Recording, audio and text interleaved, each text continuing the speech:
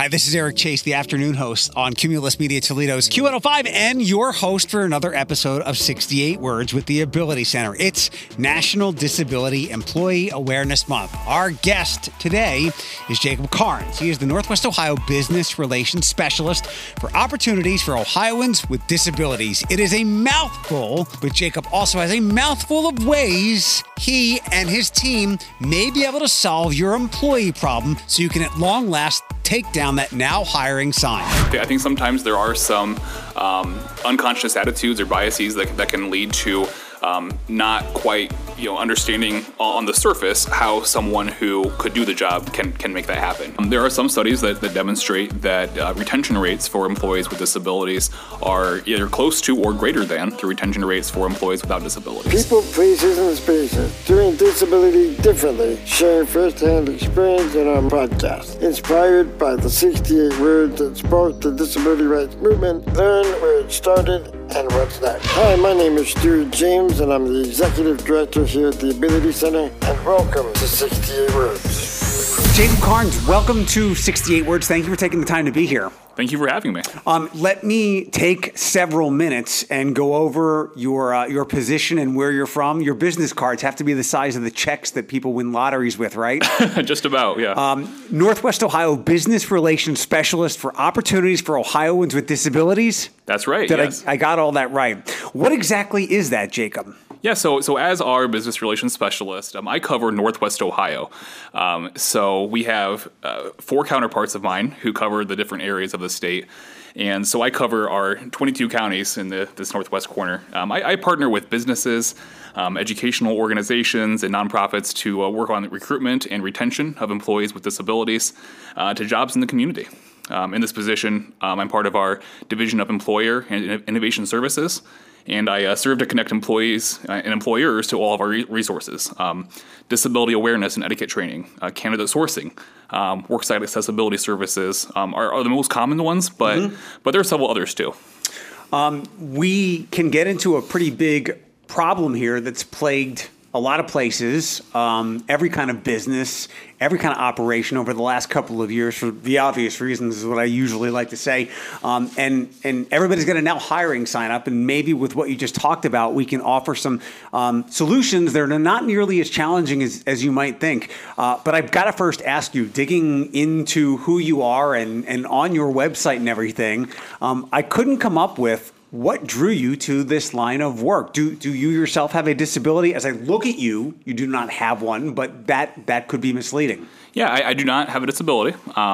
What drew me to this line of work is I think it just being a part of a community in which every member has dignity and worth and value has been something that has been ingrained into me from a young age. I just love to be a part of a community in which people work with each other, bear with each other, and whatever their background is, whatever their situation is, I'm just glad to be a part of that. And so I think my skills and my what I love to do lends itself well to this field.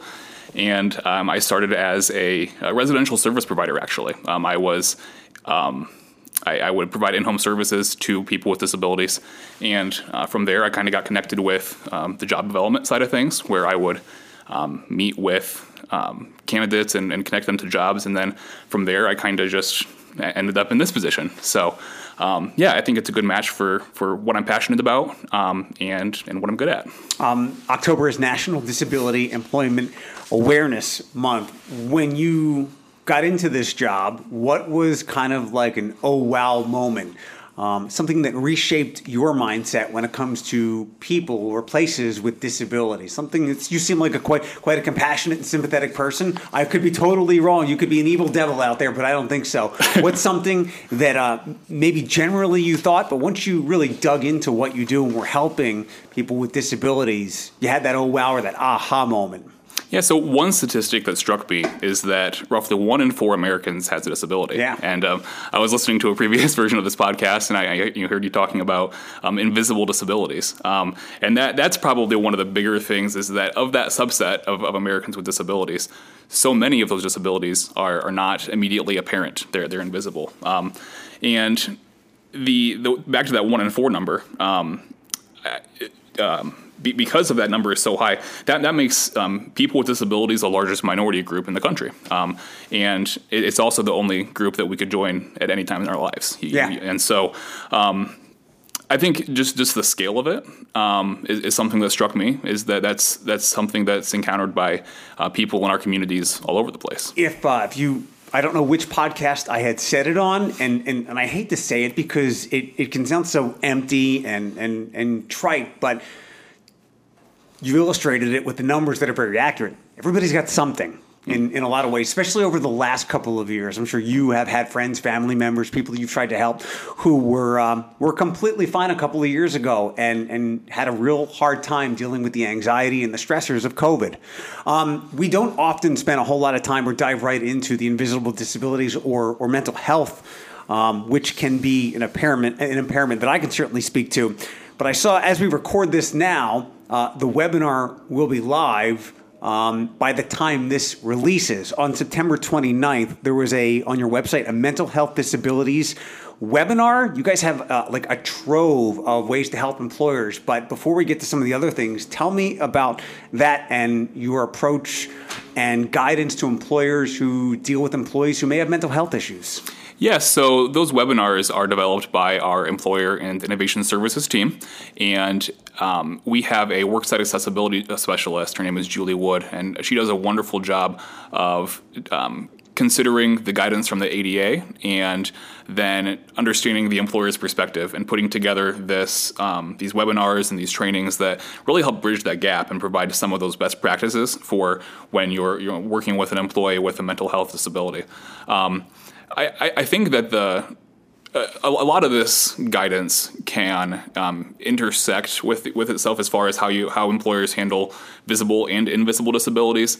But I think the biggest thing that employers should be willing to consider is making sure that the process for requesting reasonable accommodations is well known. It's something that employees don't have to feel concerned about or worried about that, if I disclose this, that it's going to cause a burden for the employer, or Sure. It's going to cause a perception of me that is not going to be beneficial in a professional environment. And so really just having a clear, reasonable accommodation request process, and then building a culture in which employees feel welcome to disclose that sort of thing, so that they can get the assistance they need, and so that the employer can adjust the work environment, whatever it looks like. That can be there's so many ways that can take shape, but Sure. But really just making sure that process is well known and is open and welcome, and there's a culture in place to deal with that. We can. The Ability Center here is located on Monroe Street, one of the key shopping corridors here of Northwest Ohio and parts of Michigan. We could each drive a different direction, east and west down Monroe, and we would have to see who saw more now hiring signs.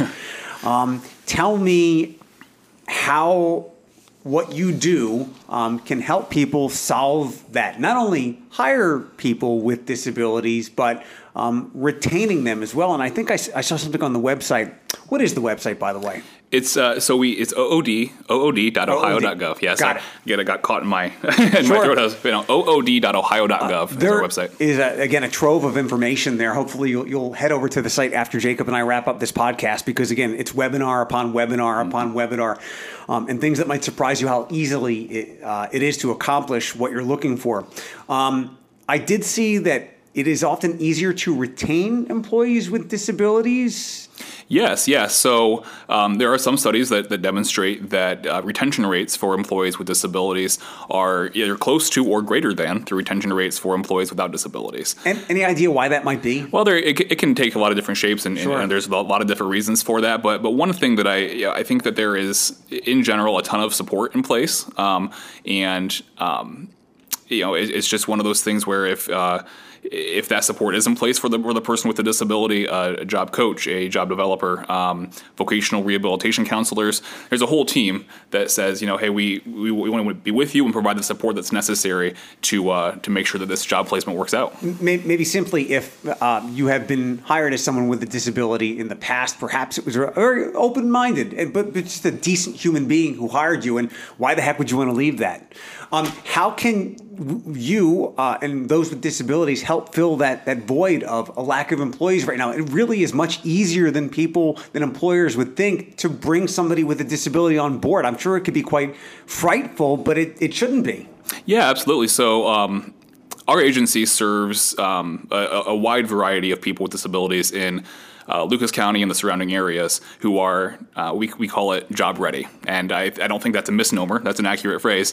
So the people that we serve with our vocational rehabilitation counselors and job developers, we work with these candidates on job seeking skills training and on just job readiness to just ensure that the skills are there, that the readiness to work, understanding what it means to work is in place as they prepare to look for a job. And then what I do in my role is I work with our talent sourcing coordinators internally and job developers to say, okay, we have these candidates with these job goals. This is what they're looking for, the hours of work, and then we look at our employer partners and we say, okay, what's the match there? So this employer is hiring all these candidates. How can we bring these candidates in, to make that connection happen? And so whether that's supporting an application through their typical online process, or whether that's some customized thing where I'll email the employer, whatever that looks like for the employer, I want to bridge that gap and connect that person who's ready to work with that job that's needs to be done.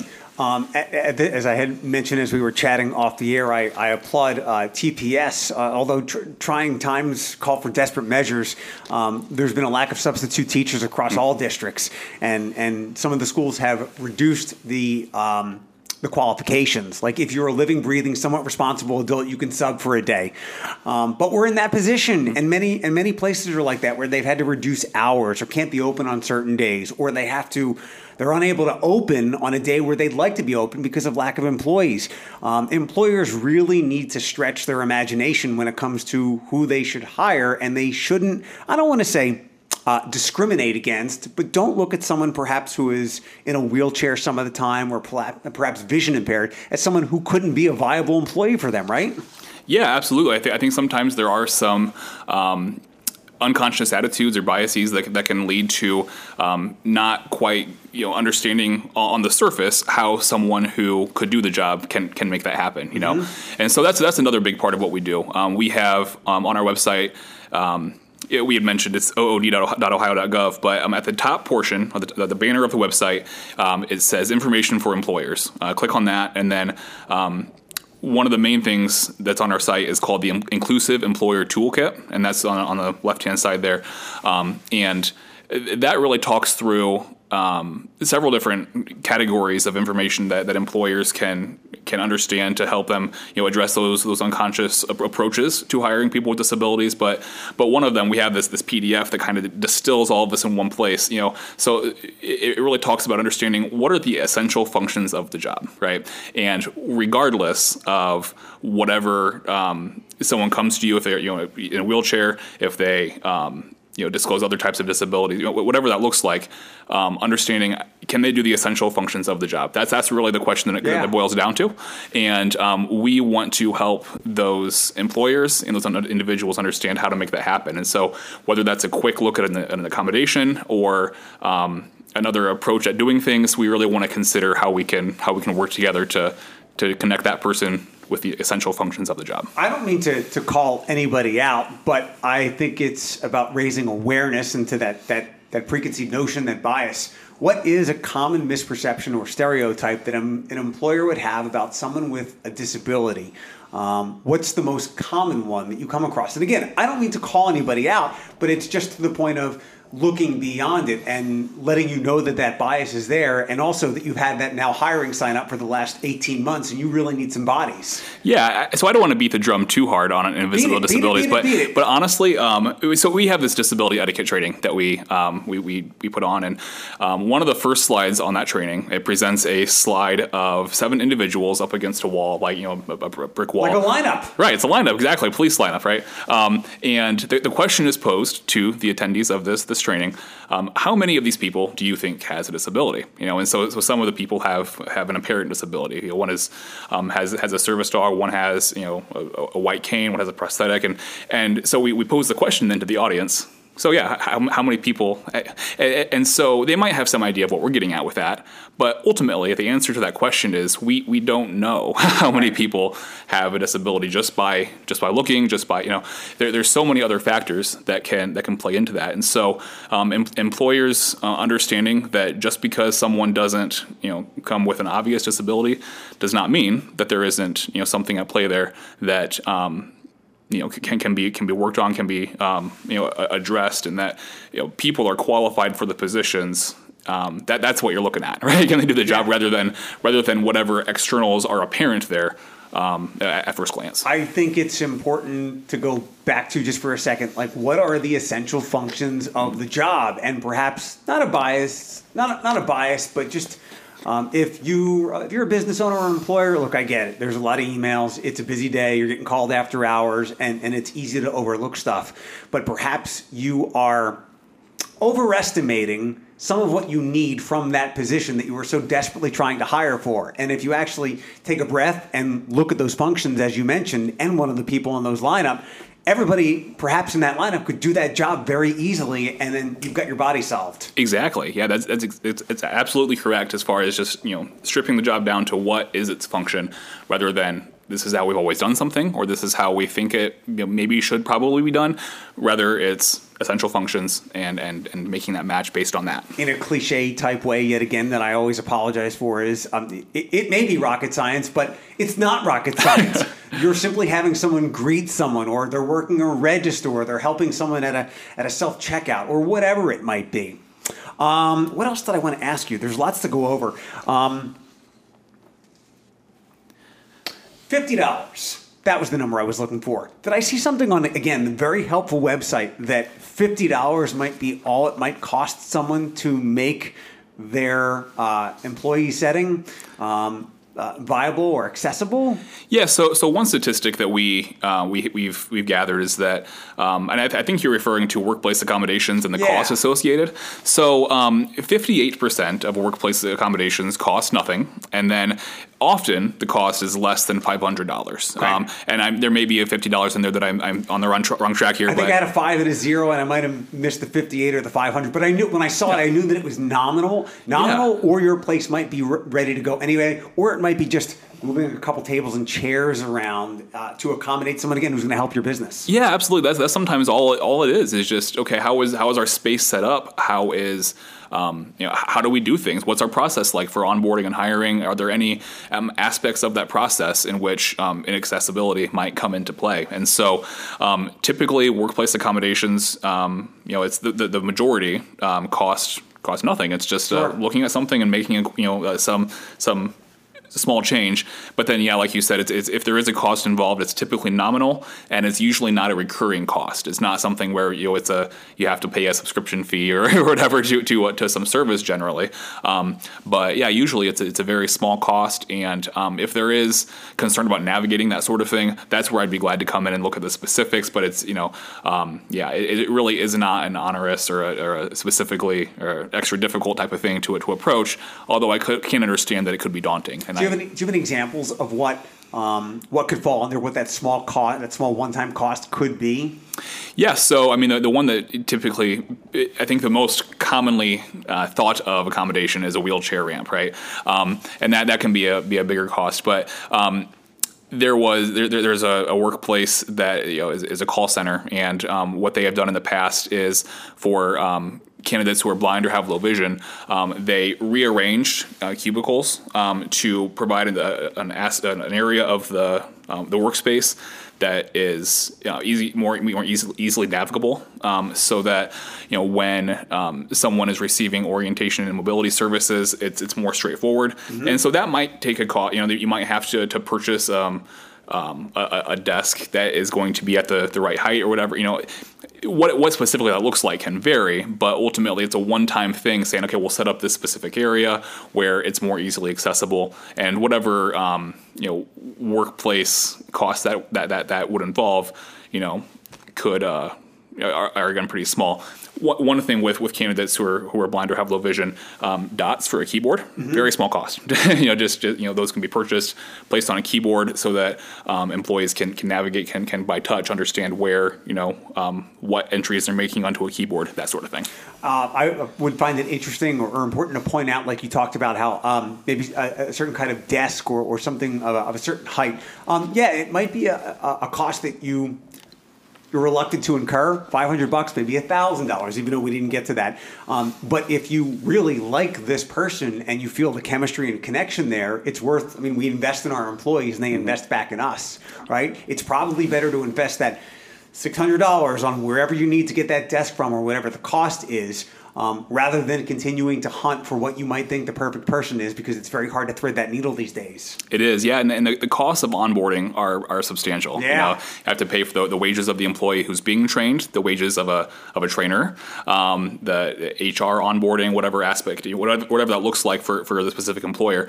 There are absolutely a lot of costs involved there, and when looking at the big picture of how much that can cost, the amount of costs that you're looking at for a small accommodation, if that's what it takes to save that money, so that you're not having to do that whole process again with another candidate, it's absolutely worth it. Yeah, if you have someone with a disability who perhaps has some experience that you're looking for, but you're going to have to spend $500 to make sure that they can effectively work, versus another person who there are some doubts about, but they do not have a disability, the preconceived bias would be, let me hire the person without the disability. Not all the time, but if you boil it down to numbers like that, it's worth investing in the employee, and especially if they're eager to work for you.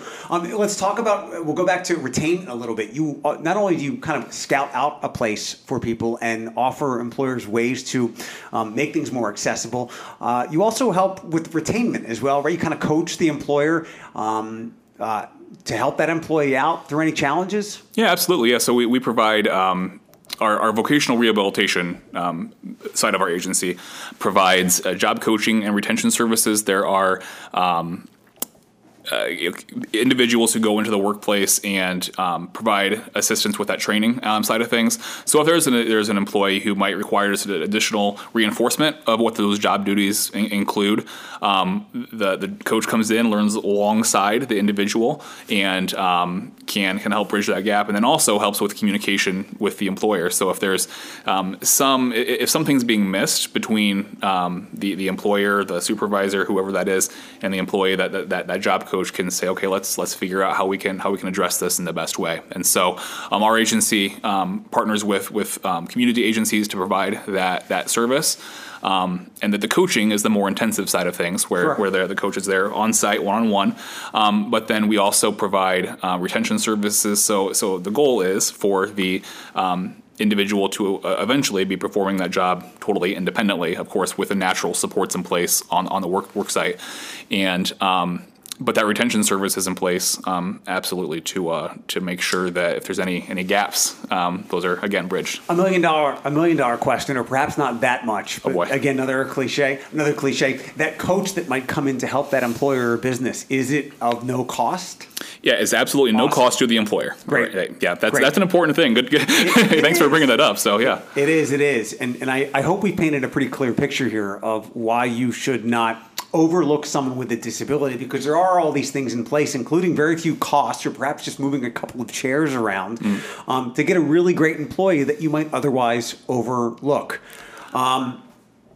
Well, and if I could, one thing I'd also add is that we also provide services for employees who experience an onset of a disability. Mm-hmm. So this could be someone who's been on the job for 20, 30 years, and maybe they're experiencing some hearing loss, or they have a physical impairment that's limiting their ability to perform the functions of the job in the same way that they had been.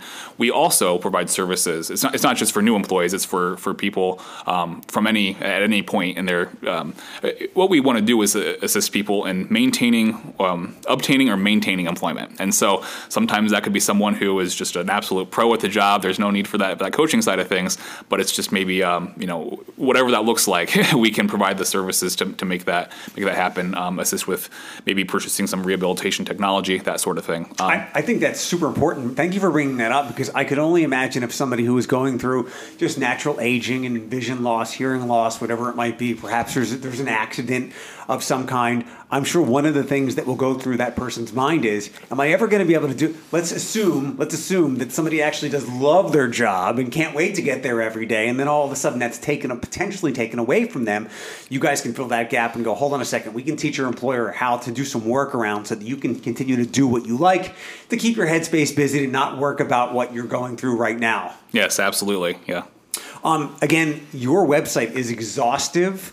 Can you give me a couple more details about some of the webinars and some of the other great tools that are on there to help employers? Yeah, so we're actually currently talking with an employer in the area who came to us and said, we are doing a lot to try to be accessible to individuals with disabilities, and we're approaching this as best we can. But one thing that we've encountered is that if an employee on the production floor discloses to their supervisor that they have a disability, that supervisor might be someone who's not necessarily trained to deal with the ins and outs of what they can and cannot disclose to other people, or if an accommodation is put in place.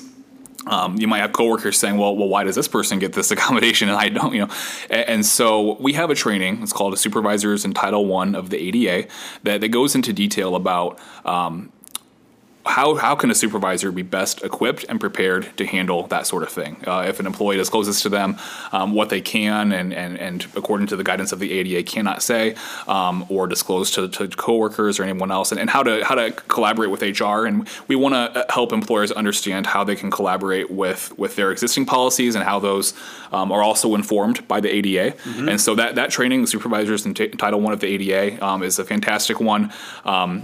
Like you said, we had mental health disabilities in the workplace. We have that webinar that will have been released by the time that it's there on the website now. Right? Yeah, there we go. Whatever the background or the specific disability is, we have a webinar that addresses that, and we are really excited to see employers join those. And as you register, if there's any follow-up information you want to request, if you want to get in touch with me, feel free to do that. And there's a box you can check on that registration form that says, hey, I'd love for someone to reach out to me to not only follow up on the content of this webinar, but talk through, okay, like you said, there's the now hiring signs. How can we get these candidates into our workplace? And so that's where I come in, and I'm glad to help address those sorts of things. You planted another seed, which is we're a little tight on time, but maybe we can take about 60 seconds to talk about it.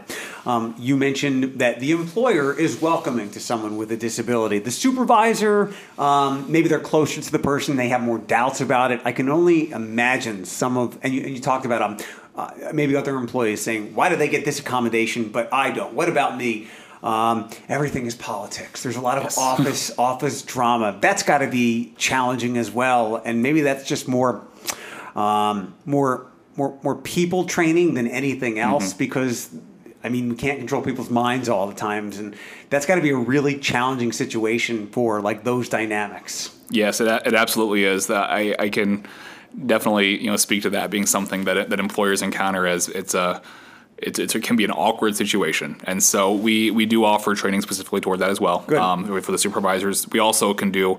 It's not just webinars. We can come in person to do training. You could take an hour and say, hey, let's do a disability etiquette class, so that the supervisors, the office staff, whoever would be in that situation really feels more comfortable handling that sort of thing. And if that person is that reluctant to hire this seemingly good employee or to be their supervisor, we can find you work elsewhere. Well, it is always a process. It is understanding disability inclusion is certainly something that doesn't come overnight, and we're glad to bear with misunderstandings or things like that, because it definitely takes some time to develop an understanding of how best to provide a welcoming workspace.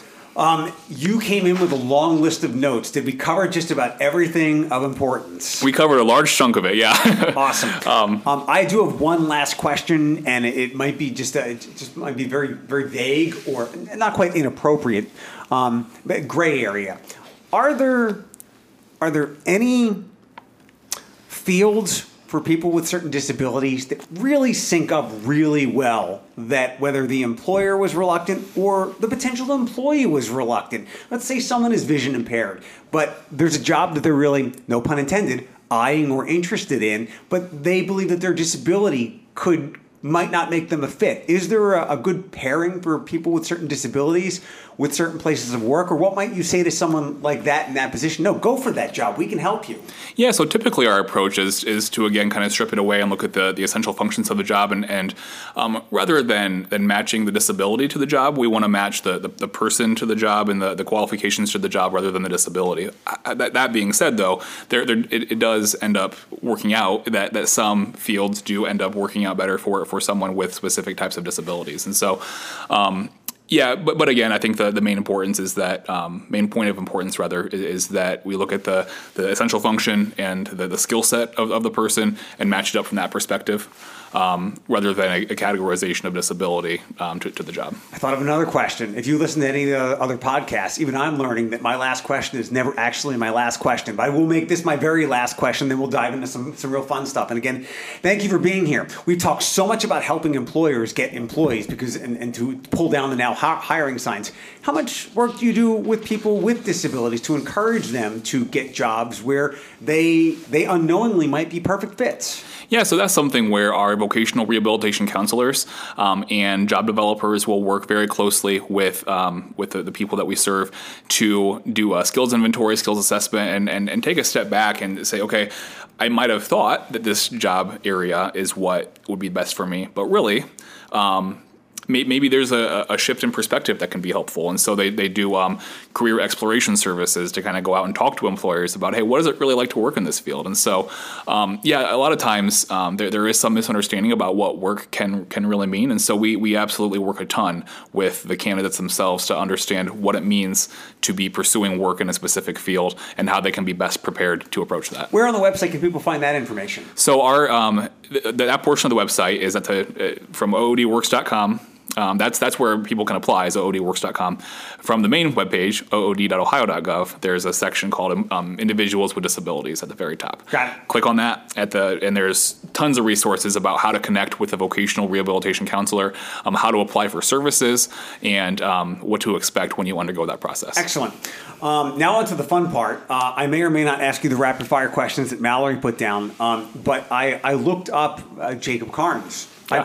I Googled that name. Uh-oh. You were not the first person to come up. Some dude that works at Chick-fil-A. Yeah, I've seen that. He comes up, and what else? The diehard Chick-fil-A, and I believe he also has his own podcast. Oh, does he? So from finding that Jacob Karnes, what is your favorite fast food restaurant? Favorite fast food restaurant? That's a loaded question. Probably Culver's. It's really growing on me. Okay. If that counts, yeah. You'll wait the line out? I do. I have patience for that quality of burger. I'm willing to deal with a little bit longer line if that's what I get at the end of it. What's your go-to grab at Culver's? Culver's, a butter burger of any type. Okay. I'm not too discerning when it comes to that. As long as there is, the hamburger and it tastes like it typically does, the different condiments, I'm willing to make some adjustments. I'm an enthusiastic person about whatever I can have, so I'm not too picky. I think that Jacob Karnes wanted to be a podcaster. Do you have a favorite podcast you listen to? You don't have to say this one. Oh, well, I mean, I've listened to this one more than any other, so I mean, I guess that has to be my default. I can't even, I don't even know which ones would be my favorite. What do you spend most of your time listening to? I enjoy music, all sorts of different music, mostly alternative stuff, not from a hipster type of perspective, but just whatever music is out there. I do listen to different audiobooks. What's the last audiobook you listened to? Last audiobook? I listened to Jane Eyre, actually, again. Okay. Yeah, so going back to the classics. One more thing from other Jacob Karneses in the Karnes verse. I think there's another one. He's a football coach. Oh, okay. Do you have a sport of passion, something that makes you lose your mind because your team had too many penalties or whatever it might be? Well, I lost my mind playing slow pitch softball this summer. Okay. It was a lot of fun. I really enjoyed it, but I'm not nearly as good as I once was. Not that I was ever good, but right. I'm less good now. And so I enjoy slow pitch softball. I'm a Buckeyes fan, and so a couple weeks back when Ohio State and Toledo played, I had to split my allegiances there. But I'm definitely a pretty diehard Buckeyes fan. How confident are you that they will take a little revenge after a 1-year Michigan winning streak? Looking at recent history, I don't think there's any way that Michigan makes it 2 in a row. When's the last time, because it had been years, 15, 16 years since Michigan had last won. When's the last time they won 2 in a row? I don't know. I think they won in 2011 when there was the interim coach, when Fickell was the interim coach. It had to have been early 2000s. Yeah, it's been a while. But Tressel had a good track record. I don't know. I mean, it was... Who's your all-time favorite Ohio State player? Wow, favorite Ohio State player? That's a very good question. I really enjoyed watching Maurice Claret. As I was growing up and saw him play, that was just wonderful. But I'm glad that he got some retribution and got his life back on track. Yeah, absolutely. It's a great redemptive story. It was awesome to see that. Speaking of redemption and turning into an adult that can put good back out into the world, I will use one of Mallory's questions. You are in the workplace, and it's always... A meme can be nice on social media, but professional advice, I think more people should be more receptive of. What's the best piece of professional advice you've ever received that you maybe regurgitate and spit back out to others? Sure. So I think this is advice that can work from both a professional perspective and from a private perspective. But I would say it's to never underestimate the importance of community. Everyone around us, family, friends, and neighbors, is going through life as best that they can, and so are we. Everyone is living an equally three-dimensional life inside, from their perspective as what you are, and so there's going to be idiosyncrasies and frustrations as you deal with people, but ultimately the importance of bearing with people and building that sense of community is of utmost importance. I'm sure you had to tell yourself that a lot over the last 2.5 years, because so many of us, myself and maybe yourself at times, we've run a little light on patience and grace, and then we got to reset and go, hold on a second. Absolutely. Step back, take a deep breath, and just understand that somebody's internal life is just as vivid as yours is, and so bear with them and care for them in the best way that you can. Jacob Karnes, once again, I'm going to take the last 10 minutes here to recite where you're from, the Northwest Ohio Business Relations Specialist for Opportunities for Ohioans with Disabilities. That doesn't even need an acronym. I don't know what the heck that needs. Where can people track you down? So our website, again, ood.ohio.gov, information for employers. I'm under our business relations team. You'll see my picture there with my contact information. That's the best way to get a hold of me. One last thing I want to plug is October is National Disability Employment Awareness Month. I know you touched on that earlier.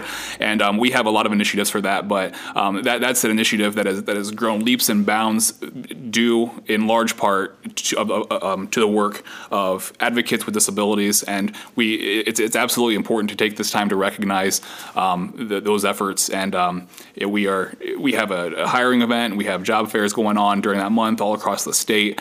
But that doesn't ever mean that the importance of recognizing those efforts in that area becomes lessened or less of a priority throughout the rest of the year. Yeah. But we are absolutely glad to take this, take October to specifically recognize those efforts. Excellent. Thanks so much for the time. Absolutely. Thank you. This is Chief Armstrong of Toledo Fire and Rescue. 68 Words has been a production of the Ability Center, hosted by Cumulus Media's Eric Chase. Engineering provided by Will Mellon and executive produced by Mallory Crooks. If you, your group, organization, or business is interested in hosting a disability awareness experience or have other inquiries, please contact info@abilitycenter.org. Until next time, think differently.